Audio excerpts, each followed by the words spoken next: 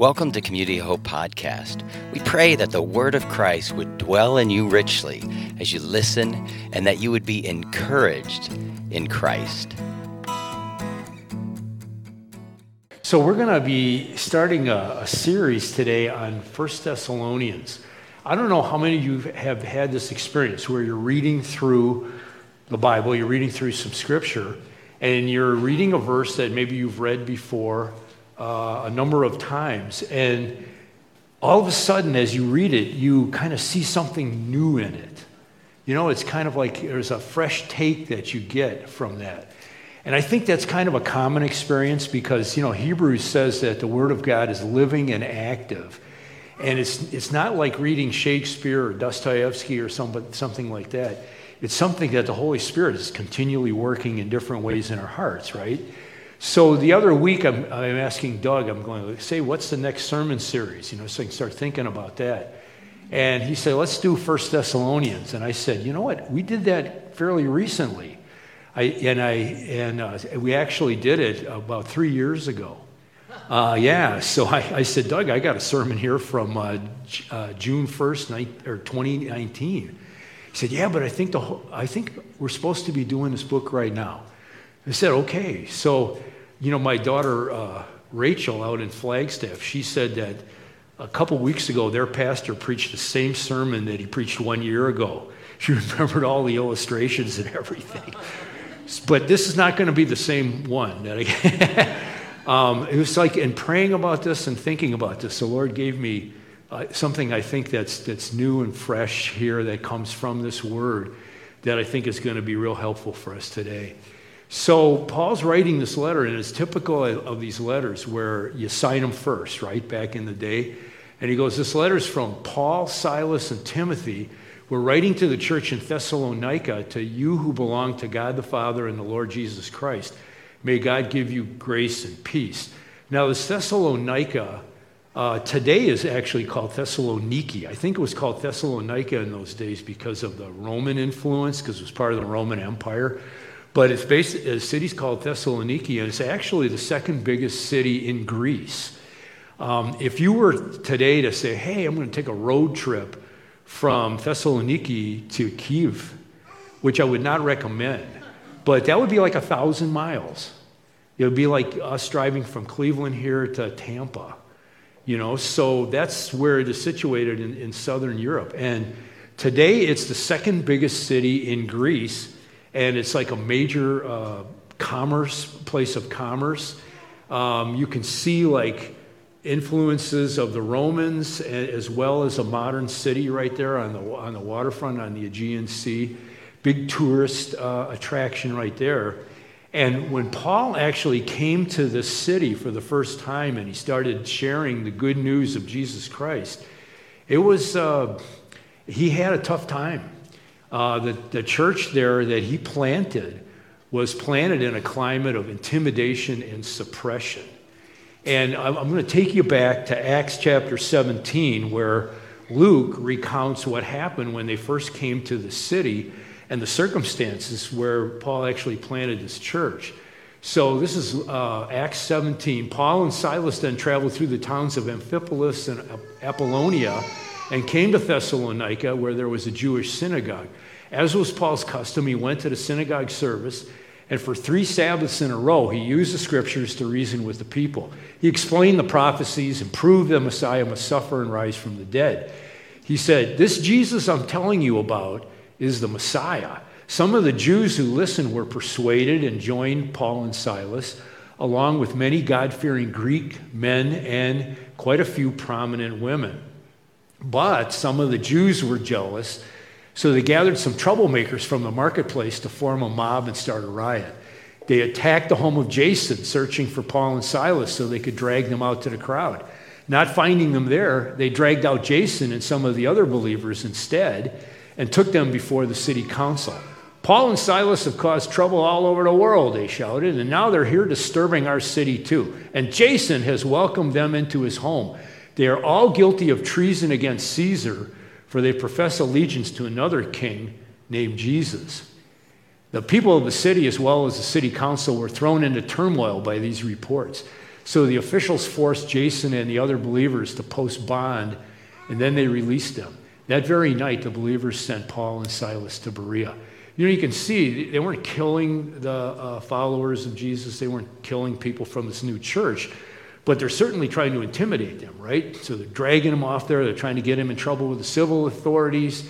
There's this climate of suppression where it's like they're going like, we don't want to hear this good news. We don't want to hear this message. We're going to try to shut it down. And I think, the more I thought about this, is that you and I are living in a modern-day Thessalonica. Maybe that's why the Holy Spirit was, speaking to Doug about, hey, we need to do this book again, just to see how these people handle the situation where they're living in a climate of intimidation against believers, also suppression, attempted suppression of this good news. And I'll just give you 3 things that happened in this last week. So first of all, the case of Joseph Kennedy. He's an assistant football coach at Bremerton High School, or he was, in Washington State. His case is coming up before the Supreme Court either Monday or Tuesday of this week. He was fired because he was praying after the game. And so what would happen was he was in the Marines for 18 years, and then he became this football coach. And he was like, wow, this is great. I get this opportunity to really deal with these young people and impact them in their lives. And he made this promise to God. He said, I'm going to pray after every game and just thank you. Thank you for what, this opportunity that you've given me. And so after the game, and fans are all leaving and stuff, he would go to the 50-yard line and he would pray silently and just thank the Lord for this. Well, what happened was some of his players said, hey, we want to be part of this too. So they came in and started praying. Well, then some players from the other teams would join them. And then people from the crowd say, hey, we want part of this too. Well, school officials didn't like that, and they say, hey, you got to stop this. This is like a religious exercise in our government school here and stuff. And he's going, look, I'm just praying silently. I think I've got a right to do that. And he wouldn't back down, and so they fired him. So he brought suit about this, and this has worked its way all the way to the Supreme Court. Again, it's like there seemed to be a kind of a need to somehow suppress what was going on there. I was thinking about this this week, where I read this in the news here that the United States is going to scrap the conscience rule for healthcare workers. Health and Human Services confirmed this. So my daughter is a nurse in Flagstaff, and as a believing woman, she's going, I refuse to be a part of performing abortions at Flagstaff Medical Center. Well, under the previous administration, there was this conscience rule invoked by Health and Human Services that said she couldn't be required to do this if it went against her conscience, and she could opt out. But Health and Human Services now is saying we're going to scrap that rule. And again, this is going to put her in a position where she could be, her job could be threatened by this thing. And of course, she would quit under those kind of circumstances. But again, there's this climate of intimidation. And then, I don't know if you saw this on the internet, where there was this group of Christians on a plane on the Easter weekend, and they got up and sang that song that we just sang before we went to break. How great is our God. And so I'll give you the backstory of this. His name is Jack Jens, and he's with Kingdom Realm Ministries. He's the head of this. He's an Australian guy. And they were doing ministry work at the border of Ukraine. So they had spent several weeks there working with people who were fleeing the Ukraine and helping these people out, doing this kind of mercy ministry. So they're concluding this on Easter, and they're flying back to Germany to catch their flight back to Australia, where they live. And they said, it's Easter weekend, we just got to praise the Lord here, right? So they asked the flight attendants, they said, would it be okay now that we're 30,000 feet up there to sing a song of praise? Flight attendants went, cool, we'll check with the captain. So they went to the captain the flight attendants, the captain said, this would be great. So the captain announced that this was going to occur. People in the plane cheered. And so they got up and they sang that song for about 3 minutes.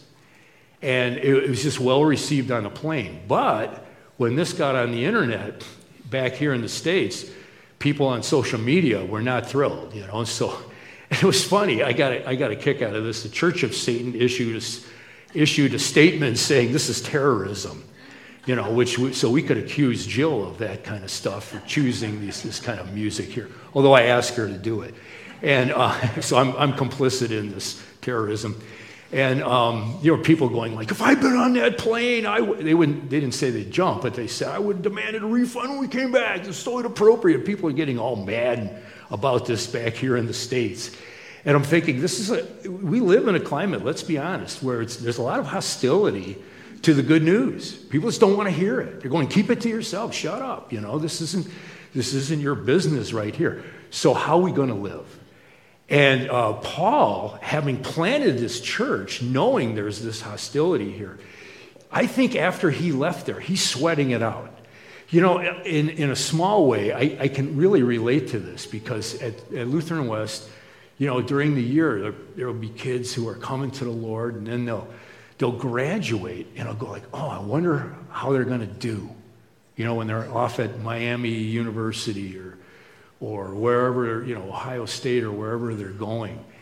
And I'm going like, are they going to keep going or are they just going to drift away? I mean, we've all seen people that get excited about the gospel and then they kind of fade, right? And so sometimes they'll come back and visit and I'll go like, so have you joined a fellowship, down there at Ohio State? And sometimes they'll go like, yeah, I got involved with this. And it's really good. And I'm going, oh, I'm so happy and I'm so relieved. They're carrying it out. They're walking with the Lord.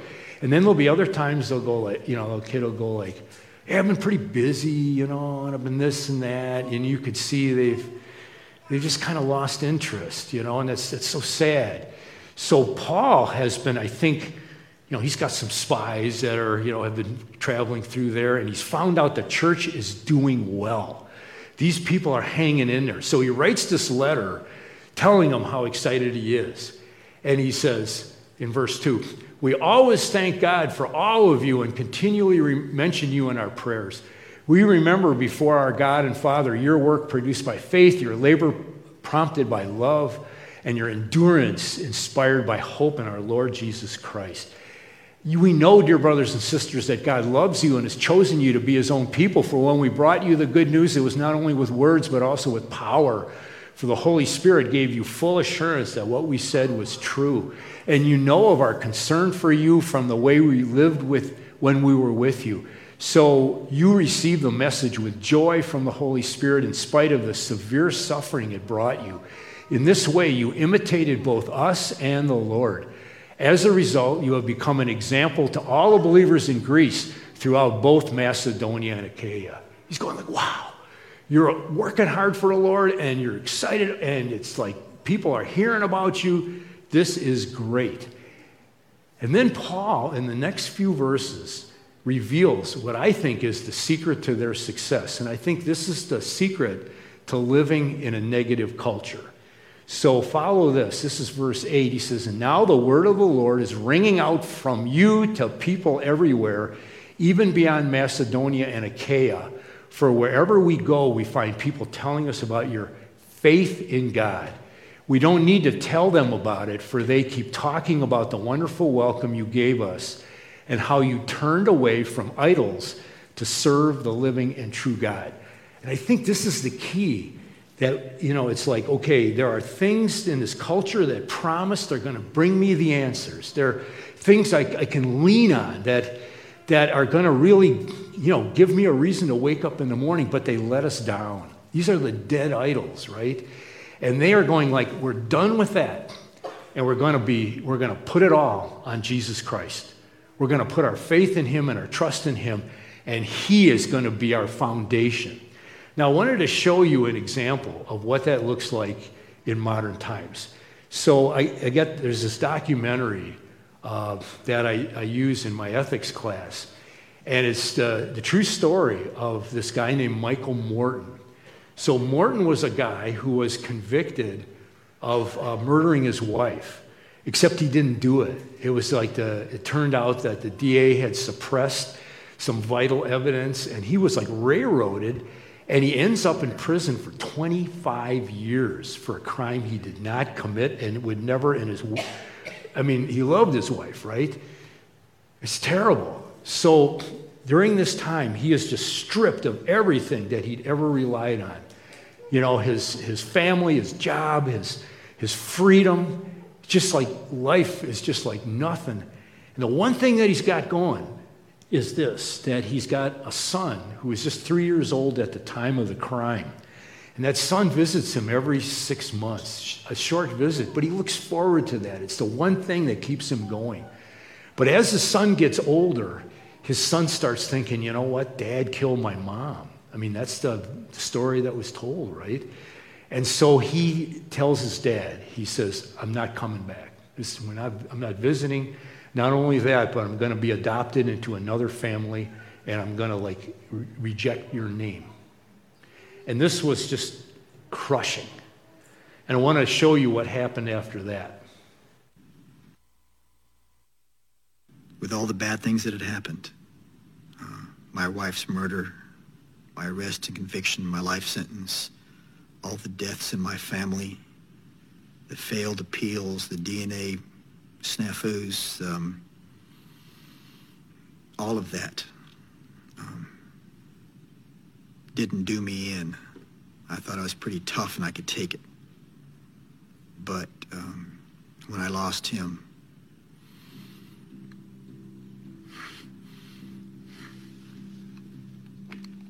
that's what broke me. I remember him telling me the day Eric was going to change his name, and Michael was crushed. I'd never felt so empty, bankrupt, just completely at a loss. That I did something completely out of character as I cried out to God. And when I did that, I got nothing. Silence, aching, just dead nothing. Until about 10 days, a couple weeks later, I don't know. It was a real average day in prison. It was gray, repetitive. I was in my cell, and my cell partner was asleep, and it was the usual time when I went to bed. It was just another routine day, and I killed the TV, and I figured I would turn off the lamp, grab my headphones, put them on, go up and down the radio dial a couple times, call it a night. And there's a classical station out of Houston I picked up. Something very unusual. I heard some harp music playing, which I don't know if I'd ever heard on the radio before. Without any sort of preamble, no premonition, no hint, just like that. I was bathed in this wonderful, beautiful golden light. I couldn't see anything but this golden light. I felt like I was floating on my bunk. I felt this limitless, boundless love focused in right at me. Not at the world, not at humanity, at me.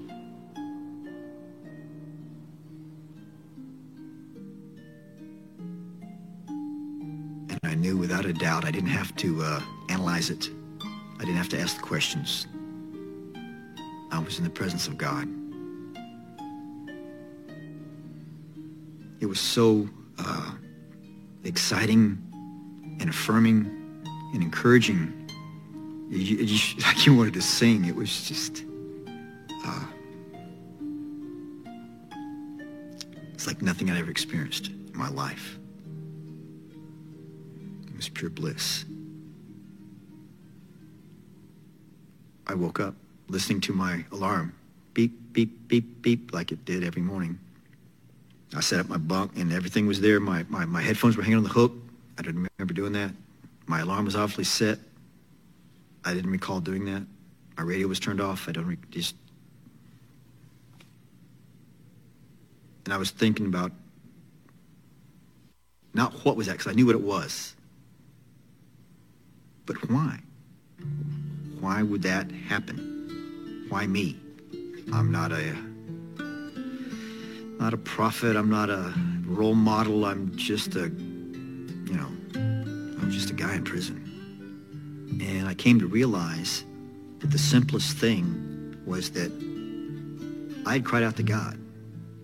Hey, I got nothing here. Show me something. And all that happened was I got an answer. He showed me something. I said my life changed in this room, in that in that prison cell on Ramsey 1. My world changed.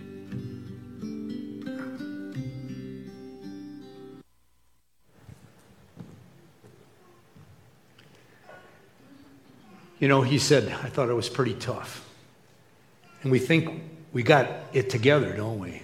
And we got this, we got that, these safety nets, we got these things we can rely on. But it wasn't until he called out to God. And that's what I think the Thessalonian people did. They called out to God, and the Lord made himself known to them. And they realized that they were loved. And now they had a real foundation that they could stand on. And that's been my experience. And I hope that's been yours too. And what's kind of cool is then you can see how that is life-changing. And Paul recounts what happened with these Thessalonian Christians, what turning to the living and true God started to look like in their lives. And this is our story too, isn't it? Because he talks about, he remembers their work produced by faith. Their work produced by faith. I remember reading this verse before I became a believer from John 14, where Jesus talked to his disciples the night before he went to the cross. And he told his disciples, if you love me, you will keep my commandments. And I always thought, that's scary. How does that work? He didn't say you should. He says, you will. You will. I thought, impossible. It's crazy, if you think about it, the night before, before this, right after that, when Jesus said that, he goes into the Garden of Gethsemane, right? And he's praying, and he talks to his disciples, and he says, you guys need to pray because a lot of bad stuff's coming down. You need to pray. And what do? They all fall asleep. But I was reading something from Thomas More this week, something that he wrote before he was executed. And he said, you know what? Not all the disciples fell asleep. There was one who stayed awake. You know who he was? It was Judas, right? And Moore said this. He said, intrinsically, it's a whole lot more exciting to think about doing evil than to think about doing good. He said, that's why we're so prayerless many times, right? And so in our natural selves, it's really hard to want to do what's good. And we just don't seem to have the power. If you look at this picture right here, this actual picture that she kind of staged, but this is Ksenia Ovchinnikova. She's a freelance artist in Russia. And in this Lenten time, she had decided she was going to fast. No meats. And then she saw a commercial or an ad for McDonald's. And she said, when I saw the advertising banner, I could not help myself. I visited McDonald's and bought a cheeseburger. I asked the court to compensate me for moral damage in the amount of 1,000 rubles. She is suing McDonald's for making her break the fast. Now, I don't know how you feel about McDonald's. I don't think an ad for McDonald's would cause me to fall off the wagon. You know what I'm saying? I'm going, whatever. But you could see how weak we are, right? It's like we're helpless on our own to do the right thing. By the way, I should tell you, 1,000 rubles is the equivalent of $14. So, I mean, God bless this woman. She's not trying to get rich off of McDonald's, but she's just appalled at the fact of this moral failure on her part, right? But this is where we're at. Without the Lord, we're just walking in the world, we just can't get it done, you know? It's just like we fail and we fail and we fail. And even when we succeed, we're not too spectacular. I mean, I just took this picture when I was walking in the neighborhood, and here's somebody with one of these signs that say, I stand with Ukraine. Hey, God bless you for that. But what does that mean? I always wonder about that. Does that mean you're like sending some of your money to help people who are refugees or who are in trouble? Does that mean you're trying to get some more arms and weapons for them? Or like, what does that mean? I mean, are you just putting up a sign to kind of signal your virtue, you know? And I think so many times the good that we get done is basically kind of like a good visual show or to, you know, make ourselves feel better by having some kind of righteous sign, but how deep does it go? But without the Lord, that's about as far as we can go, right? But these Thessalonians had turned to the living God.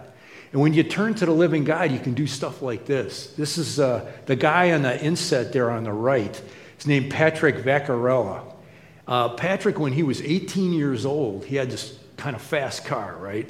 What he loved to do was he loved to burn rubber. Maybe when you were a kid, you did this too. You know, you're peeling out and you're laying rubber down there, ruining your tires, and creating a lot of smoke. So he got a lot of attention for this.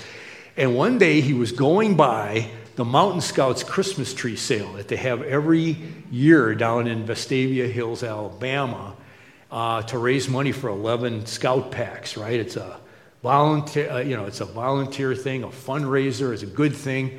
The cops just happen to be around the corner and they arrest him. So he goes before the judge, and the judge says, I'm going to give you a choice, young man. He says, you can either pay a hefty fine or you can volunteer for a couple weeks at the Christmas tree sale. So he thinks it over. He goes, I'll volunteer at the Christmas tree sale. So when he does this, he's going, oh, I've got to do this. But he meets the people who run this thing. And they're a Christian family. And they're sweet people. And he just goes, I love these people here. And as he hangs out with them, it begins to change his life. You know, it's like he comes in contact here with the gospel for the first time. That was 34 years ago. And he's been doing it ever since. And he loves it. In fact, what he does is when this Christmas tree sale is on every year, he goes there to volunteer, and he takes time off of his paying job to do it. You know, he just loves doing it. And it's like Jesus said, if you love me, you'll obey my commandments, you know? And it talks in there also about your labor prompted by love. Prompted by love. That's the source of it, isn't it? Loving the Lord. My daughter, Sarah, I've mentioned this to you. She's got that talk show on St. Louis Public Radio. This week she had this guy on there, Dr. Greg Johnson. And he was telling his story. And he said, I was listening to this, and he said, you know, until I went to college, he called himself a gay atheist. He just hated God, you know. And then he went to college, and he said, I fell in love with Jesus. And what that did was it didn't change his desires. What it did was it changed his lifestyle. And he became a celibate Christian. And for the last 20 years, he's lived that celibate life, and he's a pastor of a Presbyterian church down there in St. Louis. And he takes some guff from people in his denomination who don't understand that whole thing. But you know what? When he was on the radio, the hostility was all coming from the other side. You know, people are going, I can't believe that you're living a celibate life. That's terrible. That's inauthentic. That's dishonest. That's hurtful that you're doing that. See, people don't understand that love for the Lord can change your life and get you to the point where you're making sacrifices, laying it all down for Him. And I think of this guy too, Zaini Abd al-Kays, who grew up in the Middle East as a Muslim. And he had read the Quran. And if you read the Quran, it says that Jews are dogs and pigs, you know. And he was taught to hate Jews. And he was also taught to hate Christians. His grandmother said, you got to hate these people. And he said, I prayed for the death and destruction of Jews and Christians, the atheists who were unclean, equal to pigs and dogs and not to be touched. But then he came to America. And when he came to America, there was a Christian family that befriended his Muslim family. And they arranged for them to get a car. They put them up in housing. And one of the head of that household there came over to their house, and as they were helping this Muslim family, and they said, "Can I pray for you?" And they said, "Okay." And this Christian man prayed that this Muslim household would be blessed. He was like stunned. And this, through a series of events, led him to read the New Testament. And when he read the New Testament, he said, "I fell in love with the character of Jesus. And when I put my trust in Christ as Lord and Savior, pigs and dogs became brothers and sisters." You know, that love that comes when we, become followers of Jesus is not only a love for God that causes us to sacrifice, but it's a love for our fellow believers, a love for each other. It makes us want to come to church on a Sunday morning when it's a beautiful day outside, because we just like being with brothers and sisters that we love, whose, family membership we just celebrated before when we went to communion. And then finally, he says, "We always thank God for your endurance, inspired by hope in our Lord Jesus Christ." When Michael Morton, his life changed, he said one of the things that happened was he thought, well, if I'm going to stay here in prison the rest of my life, I'm okay with that. He had that endurance that comes, inspired by his hope in Christ. And he said, kind of looking up to the ceiling, he said, well, if he wants to get me out of here, he's going to have to do it. He spent another 15 years there. But he talks a little bit about this. I got a 46-second clip that I wanted to show you where he wraps up his story. And so let me show that to you right now. Now, everything is different for me. The conundrums of life, the philosophical paradoxes, the metaphysical problems, I feel like I get it now. I understand suffering and unfairness. I can't think of anything better to receive than that. I'm good with this. This world, what's happened to me, where I'm going, what I'm doing. And I know 3 little simple things now because of that. 1, God exists. 2, he's wise. He's smarter than I am. And 3, he loves me. And if you know those 3 things, what's your problem? I love that. 3 things he said. God is real. If God is real, that means there's someone much bigger than we are to walk with us through whatever troubles that we've got, whether they're as terrible as the Thessalonian church experienced, or maybe just the troubles that you and I go through day to day in life. And that God is wise, which means I don't have to know why these things are happening, because I know that someone who's much wiser than I am has this all under control. And 3rd, that he loves me, that this is all going to work out. I've got that hope that is all in the end for a good purpose because of his love that he's working out in my life. As believers, we can now look forward, just like they did in Thessalonica. And I just wanted to close with this. This is a picture of Willie Carson, who's one of the great English jockeys, racing at Pontefract, which is one of the big racetracks in England. And he was telling a story about how he was at this one race, racing this horse, and he's in first place. It's a long race, and he's on the rail, and he's ready to win this thing. And all of a sudden, he realizes there's somebody very close to him coming up from behind. So he spurs this horse on, he spurs it on, and he manages to win, and then he turns around, and there's nobody there. It's like he was well ahead, and he realizes that what he thought was a horse behind him was actually his own shadow. And he was racing his shadow. And isn't that the way that so many times we live our lives? We're looking back. We're looking in the past. We're looking at junk that we did when, that just embarrassed us, or that it was so shameful, it was so bad. We're going, how can I ever atone for this? How can I ever make up for this?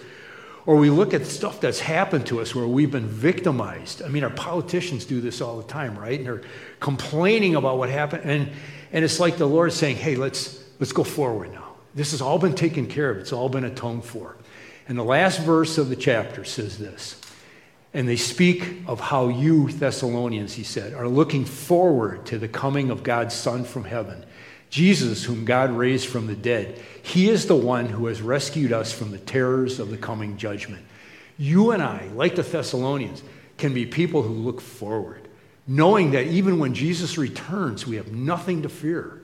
It's not going to be a time of the terrors of the coming judgment. Jesus paid for that price when he atoned for you and me. And so we, like we can look forward to this time. We can be a forward-looking people, putting the past and all its disappointments and all of our failures behind us, moving into the future. Just like the Thessalonians, so will we be. So let's pray. Father, we want to thank you this morning for bringing us in to this plan of yours. And we thank you for our brothers and sisters who've long ago gone to be with you from Thessalonica. And Lord, I want to pray this morning that our lives would also be seen as people who are doing your work, people who are living in that love and doing the deeds impelled by that, and also people of hope, a community of hope that has that endurance to put up with whatever's going to come our way. And Lord, I'm kind of thinking it's going to get worse before it gets better. And so we're just trusting you to walk us through this. And we just want to pray these things in the name of the one who made it all possible, our Lord Jesus Christ. Amen. Thanks for listening. For more information about Community of Hope, go to www.cohchurch.com. God bless you today.